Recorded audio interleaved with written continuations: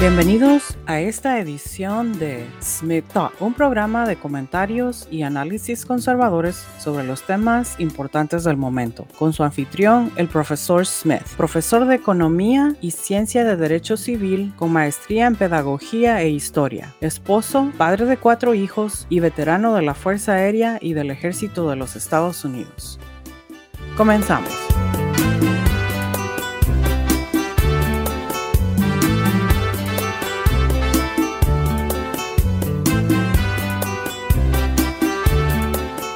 Comenzamos a esta hora con una buena noticia para nuestra economía. Estados Unidos añadió 528,000 nuevos puestos de trabajo en el mes de julio, esto según datos de la Oficina de Estadísticas Laborales. Fíjate, Andrea, que esto se trata de una cifra muy superior a la esperada por los economistas. Nuestra corresponsal Claudia Ramos nos amplía esta información. Claudia, muy buenas tardes desde Phoenix. Muy buenas tardes, compañeros. Así es, 528,000 nuevos empleos, una cifra que definitivamente superó las expectativas de muchos economistas, quienes de hecho pronosticaban que ese reporte se diera o agregara aproximadamente 250,000 nuevos empleos, pero ese no fue el caso. Estamos viendo esta cifra superó esas expectativas. También la tasa de desempleo cayó a 3.5%, esto en comparación a que los últimos 4 meses se mantenía en el 3.6%, y de hecho todo eso también superó las cifras de junio, donde se agregaron 398,000 nuevos trabajos. ¡Pues no es cierto! ¡No lo es! ¡No! No es cierto. Saludos, amigos. Es falso. Los señores de Univisión presentaron los datos sobre el desempleo en los Estados Unidos y el presidente Joe Biden el viernes pasado, fue el jueves o el viernes, dio un discurso en la Casa Blanca jactándose de estos datos, pero no presentaron toda la información. Pintaron un dibujo demasiado bonito. Veamos qué es la realidad. Citando aquí de la página de internet de la Oficina de Estadísticas Laborales de Estados Unidos, el primer párrafo de su informe sobre la situación laboral de julio 2022, y de eso habló el presidente. Y esa noticia de Univisión, de hecho, los señores de Univisión solo repiten como pericos lo que dice el presidente en la Casa Blanca, no hacen análisis que explica y que da toda la información. Eso es lo que vamos a hacer ahora. Veamos el primer párrafo de este informe. El empleo total de nómina no agrícola aumentó en 528,000, o sea, 528,000 empleos en julio, y la tasa de desempleo se redujo al 3.5%, así como escucharon en la noticia, informó hoy la Oficina de Estadísticas Laborales de Estados Unidos. El crecimiento fue generalizado, liderado por ganancias en la industria de la hospitalidad, servicios profesionales y comerciales y el sector de salud. Voy a explicar aquí 2 cosas. Hay varios datos que examinan los economistas cuando tratan de determinar cómo está la economía. Y como sabemos, si escucharon el último episodio que hice en español, expliqué lo que es la definición de una recesión. Ahora, vamos a ver otros 2 términos. La tasa de desempleo, y es lo que están citando ahora. La tasa de empleo es cuántas personas, el porcentaje de personas que no están trabajando. O sea, de todas las personas que pudieran trabajar, cuántas de esas personas no están trabajando, y lo convierten en un porcentaje. ¿Cómo se mide? Se mide cuántos reclamos de beneficios de desempleo se presentaron en el mes.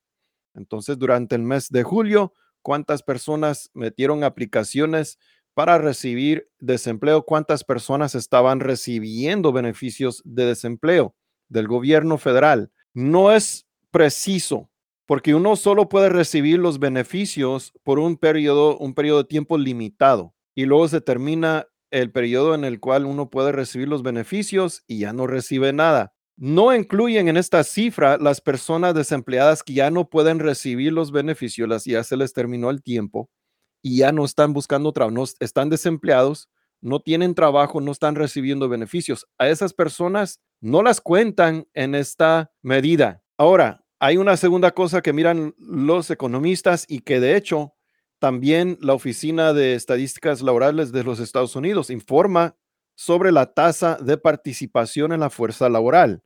¿Qué es eso? Es algo que nunca van a escuchar un político mencionar. No les gusta porque no se oye tan bonito. Se oye más bonito decir que no, que la tasa de desempleo está a 3%, está a 3.5, está a 4%, por ejemplo.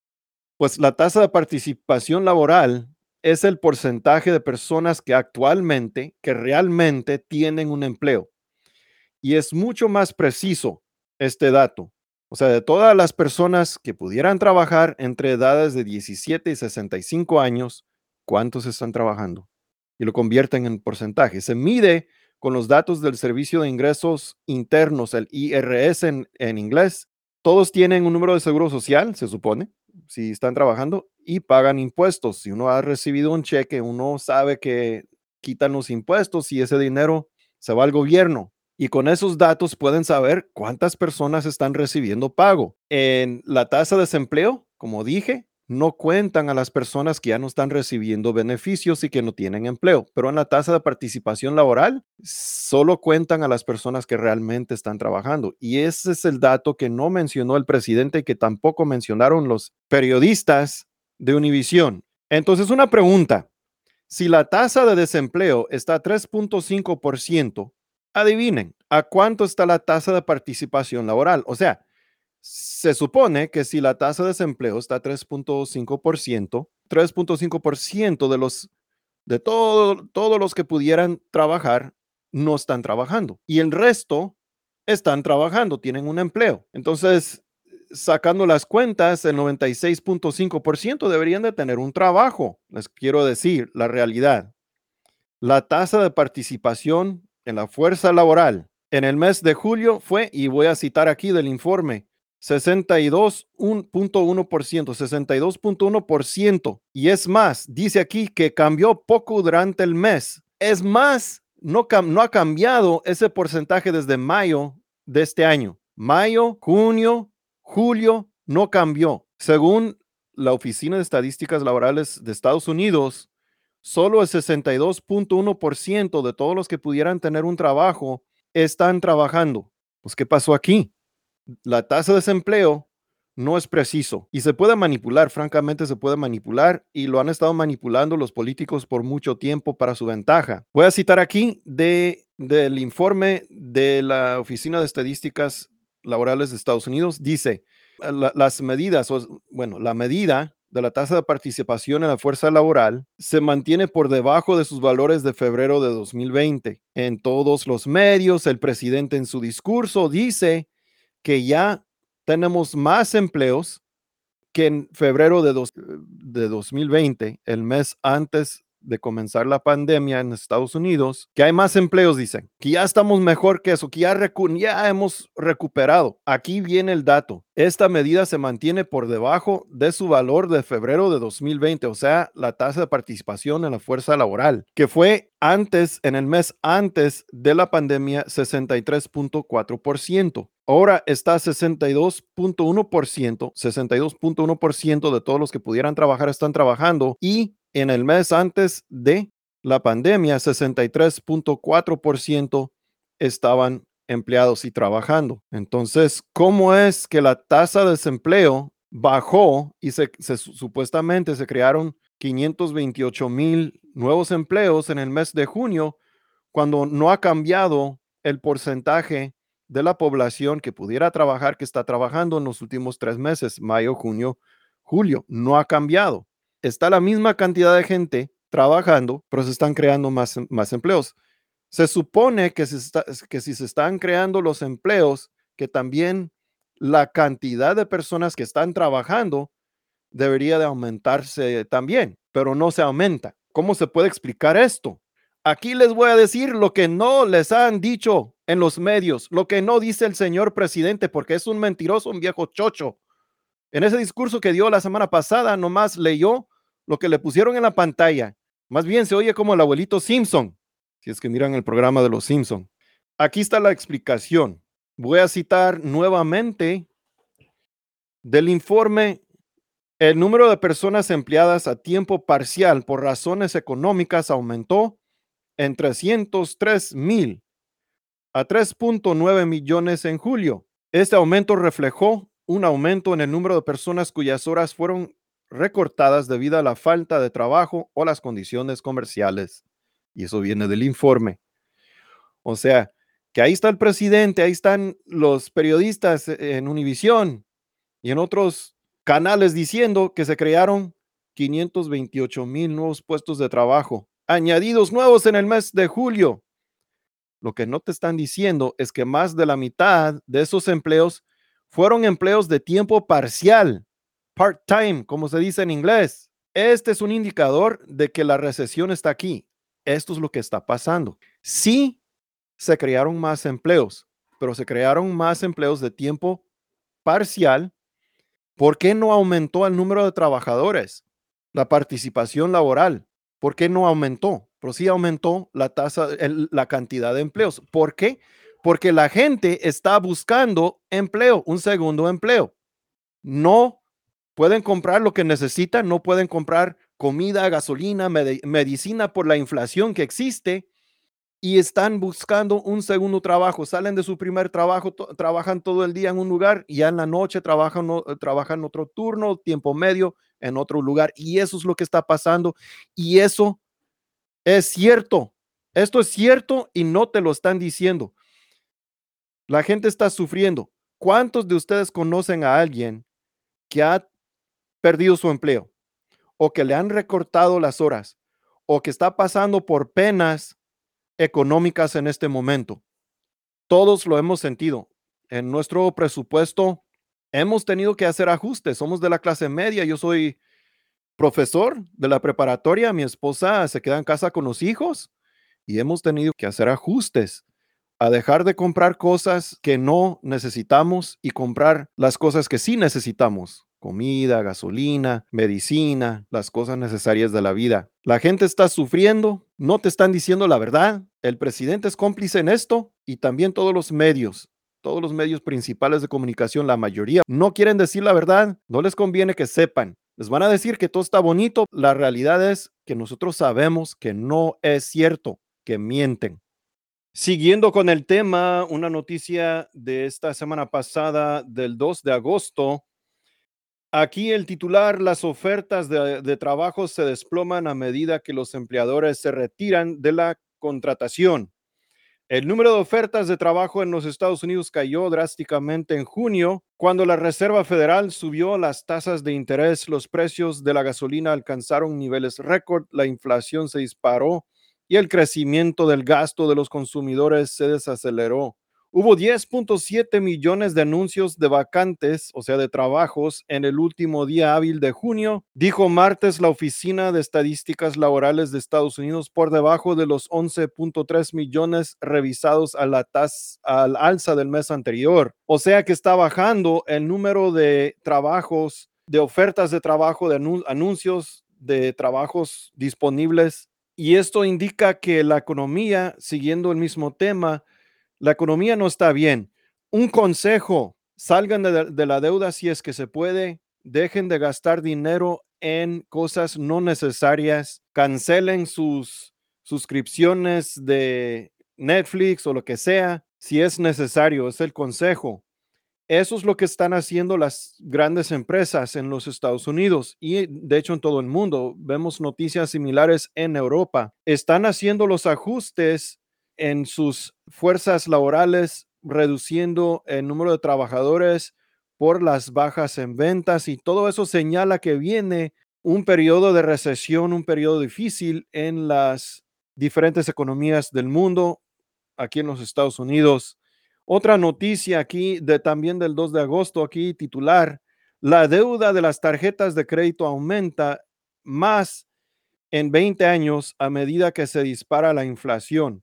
Los hogares estadounidenses confiaron cada vez más en sus tarjetas de crédito esta primavera, ya que los precios aumentaron al ritmo más rápido en 4 décadas. Los saldos de las tarjetas de crédito aumentaron en 46,000 millones en el segundo trimestre del año. En comparación con hace un año, los saldos aumentaron en un 13%. Lo que está pasando es que hay mucha gente que no les alcanza el dinero y no tienen para comprar gasolina, no tienen para comprar comida, sacan su tarjeta de crédito y compran lo que necesitan. Es otra señal que la economía no está tan bien como nosotros pensamos o que nos están diciendo. Siguiendo el mismo tema, otra noticia de la semana pasada, del 1 de agosto, titular: el presidente de la Reserva Federal envía una grave advertencia sobre la inflación.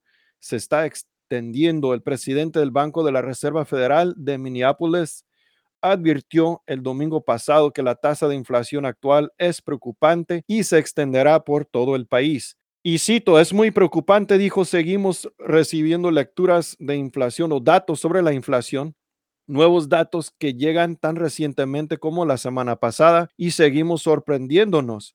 Es más alto de lo que nosotros esperábamos, dijo el presidente de la rama de la Fed, Neil Kashkari, en el programa de CBS Face the Nation. Y no solo unas pocas categorías, se está extendiendo más ampliamente en la economía. Es por eso que la Reserva Federal está actuando con tanta urgencia para controlarlo y reducirlo. Dijo que los salarios están aumentando para muchos estadounidenses, sin embargo, también lo son los costos de los bienes y servicios. Agregó que los trabajadores sufrirán un recorte del salario real debido a las presiones de los precios. Todos lo sentimos. Sigo leyendo: los salarios, y dijo, no suben tan rápido como la inflación, por lo que los salarios reales de la mayoría de los estadounidenses, los ingresos reales están bajando, dijo Kashkari el domingo pasado. Me refiero, dijo, a que por lo general pensamos en la inflación impulsada por los salarios, donde los salarios crecen rápidamente y eso conduce a precios más elevados y se convierte en una espiral autocumplida de inflación. Pero eso no está sucediendo. Eso es lo que sucede cuando la economía está muy bien, hay baja inflación, están aumentando los precios, están aumentando los salarios y la gente tiene más dinero para gastar y eso puede provocar un poco de inflación, pero eso no es lo que está pasando ahora. Él dice, este señor de la Reserva Federal, y también lo ha dicho Janet Yellen, la secretaria de Tesorería de los Estados Unidos. Ella en el tiempo de Obama fue la directora de la Reserva Federal. Ella ha dicho, tanto como este señor y otras personas que trabajan en la Reserva Federal, que supuestamente son expertos en economía, dicen que no esperaban esta inflación. De hecho, hace un año, todos ellos y el presidente decían que iba a ser temporal, que no, que estamos saliendo de la pandemia, se va a quitar la inflación. Pues resulta que no atinaron bien. Y dicen, este señor dice, si uno lee el artículo, dice que fue una sorpresa para ellos. ¿Cómo que sorpresa? Se supone que son los expertos. Les voy a decir lo que pasó. Hemos gastado billones de dólares que no tenemos, que hemos prestado, que hemos impreso o que hemos digitalizado. Ni siquiera tienen que imprimir el dinero ahora. Lo pueden hacer digital. Y se ha gastado, el gobierno ha prestado y se ha gastado billones de dólares y quién sabe dónde está. Y aquí estamos, más de 30 billones de dólares en deuda. Y en medio de esto, la noticia de este fin de semana la vamos a ver dentro de un momento, pero primero esto.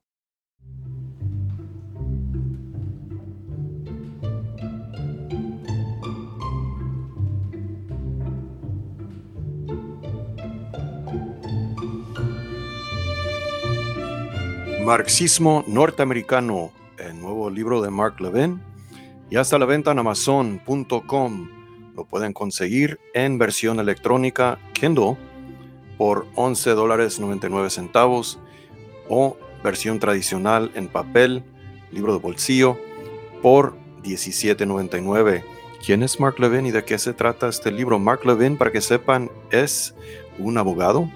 Trabajó como secretario en la Corte Suprema de los Estados Unidos y fue asesor legal en la presidencia de Ronald Reagan, presidente de los Estados Unidos, quien gobernó entre 1981 y 1989. Uno de los grandes presidentes conservadores. Mark Levin también es estrella de Fox News, tiene un programa que se llama Levin TV y tiene su programa de radio que sale cada día de lunes a viernes en varias estaciones de radio en todos los Estados Unidos. El señor Levin es un judío americano, es patriota, es experto en leyes, derecho y la Constitución de los Estados Unidos. Es autor también de 6 libros número 1 mejor vendidos en la lista de bestseller de New York Times. Este nuevo libro, Marxismo Norteamericano, ¿de qué se trata? Ya salió en inglés, tengo mi copia, se lo recomiendo. Es tan importante para el señor Levin que sepan ustedes, los hispanohablantes, que él mandó a traducir este libro. ¿De qué se trata? En Marxismo Norteamericano, Levin explica cómo hoy en día los elementos centrales de la ideología marxista se han generalizado en la sociedad y la cultura estadounidense, desde nuestras instituciones educativas, la prensa y las corporaciones, hasta Hollywood, en el Partido Demócrata y la presidencia de Biden, y cómo a menudo se la disfraza con rótulos engañosos como el progresismo, socialismo democrático, activismo social y activismo comunitario. Levin se sumerge en la psicología y las tácticas de estos movimientos de masas, el extendido lavado de cerebro de los estudiantes, los propósitos antiestadounidenses de la teoría crítica de la raza, el nuevo Tratado Verde y la escalación de represión y censura para silenciar voces opositoras e imponer la conformidad. Levin expone un gran número de instituciones, intelectuales, académicos y activistas que lideran esta nueva revolución y nos brinda algunas respuestas, ideas sobre cómo confrontarla. Marxismo Norteamericano por Mark Levin en Amazon.com. Ahora la novedad de este fin de semana, el sábado precisamente, el Senado de Estados Unidos pasó la ley de reducción de la inflación, también conocida como Inflation Reduction Act. Es interesante que los demócratas que están por todos lados en los medios ahora promocionando esta nueva ley, no hacen referencia a la ley por su nombre oficial, la ley de reducción de la inflación, que de hecho es una mentira. Deberían de ponerle una etiqueta de advertencia, eso como hacen con las medicinas, que dice que puede provocar tales y dan la lista de diferentes efectos secundarios. Es lo que necesita esta ley, pero los demócratas no lo mencionan por su nombre actual. Hacen referencia al mayor proyecto de ley sobre el clima o una ley sobre el ambiente más grande que cualquier país haya aprobado jamás, cosas así están diciendo. La verdad es que esto representa una versión un poco menos ambicioso del plan Reconstruir Mejor de Joe Biden. Si recuerdan, si siguieron la lección, él decía que después de COVID, vamos a reconstruir mejor, build back better, así decía, y quería gastar billones de dólares y ese dinero prestado, parte prestado, quería aumentar los impuestos para poder pagar eso. Ponerle el nombre de la ley de reducción de la inflación no significa que va a reducir la inflación. De hecho, les voy a dar un poco de información sobre un modelo presupuestario de la Universidad de Pensilvania que se llama el modelo Penn-Wharton. Es un grupo no afiliado, es una iniciativa, voy a leer aquí de su página de internet, no partidista basada en la investigación, que proporciona un análisis económico preciso, accesible y transparente del impacto fiscal de las políticas públicas, el uso de los resúmenes de investigación del proyecto y las herramientas presupuestarias interactivas permita el análisis de la legislación mientras que se redacta. El modelo sirve como un intermediario honesto en la intersección de los negocios y las políticas públicas que proporciona un análisis riguroso sin defensa de políticas. Según este modelo, Penn-Wharton de la Universidad de Pensilvania, en este nuevo plan van a gastar 2.5 billones, en inglés 2.5 trillion, y van a recaudar por medio de nuevos impuestos 1.3 billones para el año 2031. Y también este modelo indica que no va a reducir la inflación, o sea que es un engaño. Están engañando a todo el mundo con el título que le dieron. Va a aumentar los impuestos a millones de estadounidenses incluso en la clase media y baja, iban a regalar billones de dólares, miles de millones de dólares a empresas de energía verde, los cuales van a devolver el favor a los políticos con donativos a sus campañas electorales, a los demócratas. Les van a dar puestos de trabajo a sus amigos, a sus familiares, y les van a pagar miles de dólares.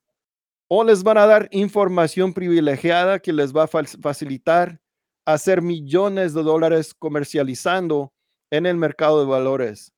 Información sobre cuándo va a subir el precio, o si están bajando las ganancias o si están aumentando las ganancias. Información que que cualquier otra persona no puede tener, que le ayuda a saber cuándo comprar y vender acciones en el mercado, que es muy importante para hacer dinero, y es ilegal hacer eso.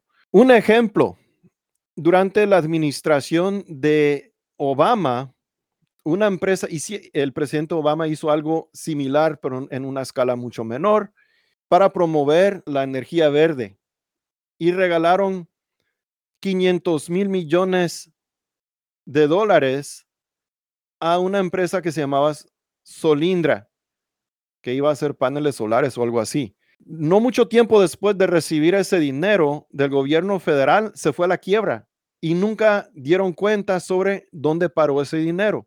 Otro ejemplo más. El vicepresidente Biden, durante el tiempo de la administración de Obama, trabajó como él tenía en ese tiempo y todavía, relaciones con personas en el Senado, en el Congreso, negoció en una ley, una inversión de casi 200 millones de dólares en una empresa que se llama Fisker. Lo pueden buscar, Fisker, que iba a hacer carros eléctricos. Se fue a la quiebra y ese dinero se desapareció también. Y resulta, después de entrar en bancarrota, la empresa Fisker, que apareció el hijo del presidente de los Estados Unidos, Hunter Biden, hijo del entonces vicepresidente de Estados Unidos, como acreedor de la empresa Fisker. O sea que le debían dinero y tenía conexiones. La empresa de Hunter Biden, una empresa de inversiones, tenía conexiones con esa empresa que recibió los 200 millones de dólares facilitado por su padre.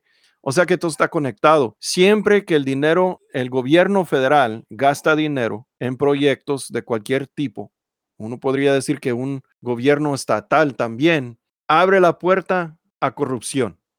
Van a tomar miles de millones de dólares y van a regalar ese dinero a varias empresas en energía, en el sector de energía verde, entre otras cosas.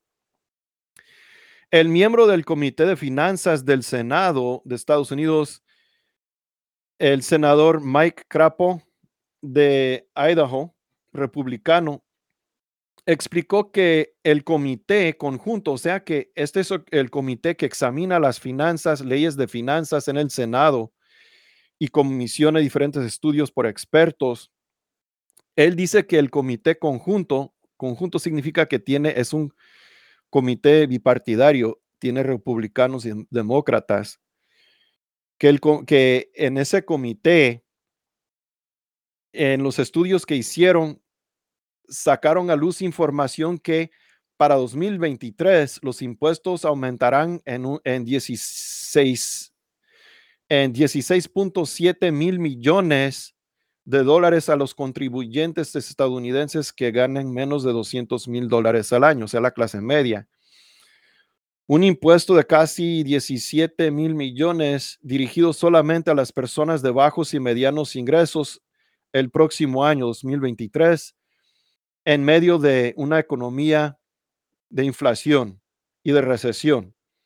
Este golpe de 17 mil millones por sí solo es la confirmación de que la última ley de impuestos y gastos hace años, la promesa de Biden de no aumentar los impuestos a nadie que gane menos de 400 mil dólares es una mentira. Estoy citando al senador. Ninguna nación crea la prosperidad o ha creado prosperidad a través de los impuestos, sobre todo en un periodo de recesión. Si uno mira la recesión del final de la década de los 70, cuando yo era niño aquí en los Estados Unidos, estaba el presidente Carter, estaba por diferentes razones, estaba subiendo la inflación. La Reserva Federal, como ahora es muy parecido, estaba subiendo la tasa de interés. Fue un tiempo muy difícil. Y la respuesta del presidente Carter en ese tiempo, él también demócrata, y la respuesta del Partido Demócrata siempre es lo mismo. Buscan la respuesta a cualquier problema en el gobierno. No buscan la respuesta en la libertad, en el capitalismo, en la libertad individual, en los negocios, en la libertad para negociar, para hacer negocios, buscan una solución del gobierno donde crean programas, gastan dinero y gastan miles de millones, billones de dólares y nunca se soluciona nada. Al contrario, se pone peor, y así fue en los años 70. Pues en esta ley, en el futuro, voy a hablar un poco más, tal vez, sobre todo lo que trae adentro de esta ley, dónde va a ir a dónde va a parar el dinero. Pero siempre que gasta el gobierno federal dinero, gasta dinero en cosas ridículas. Y aquí tengo la lista de las 3 cosas más ridículas, según mi parecer, en esta legislación. Número 1, van a gastar 3,000 millones de dólares para una nueva flota de camiones postales eléctricos. Esto va a costar el 20% más. Y quién sabe si van a funcionar bien, cuánto tiempo van a durar estos vehículos. El servicio postal no quería hacer esto. Querían comprar unos cuantos vehículos eléctricos y ponerlos a prueba para ver cómo funcionan, si pueden resistir el tiempo que necesitan resistir o durar el tiempo que necesitan durar para rendir cuentas a largo plazo.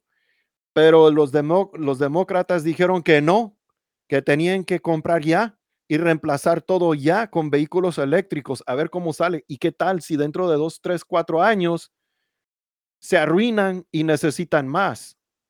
Y es la pena que tienen, y van a terminar otra vez gastando miles de millones de dólares para comprar otra flota de camiones eléctricos. Número 2. La infraestructura es racista. ¿Escucharon bien? Puentes, carreteras, puertos, aeropuertos son racistas.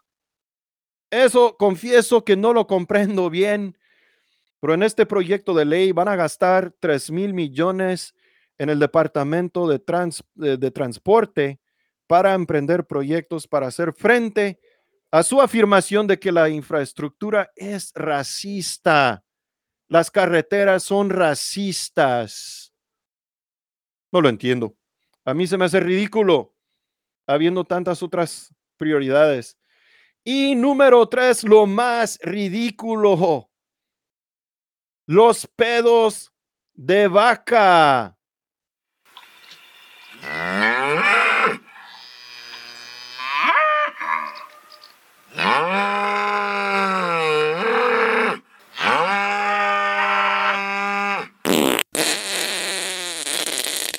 Si escucharon bien, las flatulencias bovinas. Este proyecto de ley, en la página 529, requiere que el secretario de Agricultura de los Estados Unidos haga prioridad a nuevos fondos para ciertas subvenciones agrícolas que utilicen, y aquí citando, utilicen la gestión de la dieta y la alimentación para reducir emisiones entéricas de metano de los ruminantes. O sea, la traducción aquí. Van a gastar sus impuestos, miles de millones de dólares de sus impuestos en alimentos para vacas que les hará echar menos pedos. Ojalá que inventaran algo así para nosotros los humanos, que a veces mis hijos se ponen a pedorrear y es terrible. Y supuestamente esto nos va a salvar a todos del calentamiento global, de la crisis ambiental. Qué ridículo. Gracias por escuchar. Esto es todo por ahora. Les invito a compartir estos podcasts con cualquier otra persona, amigos, que quisieran saber la verdad. Hasta la próxima.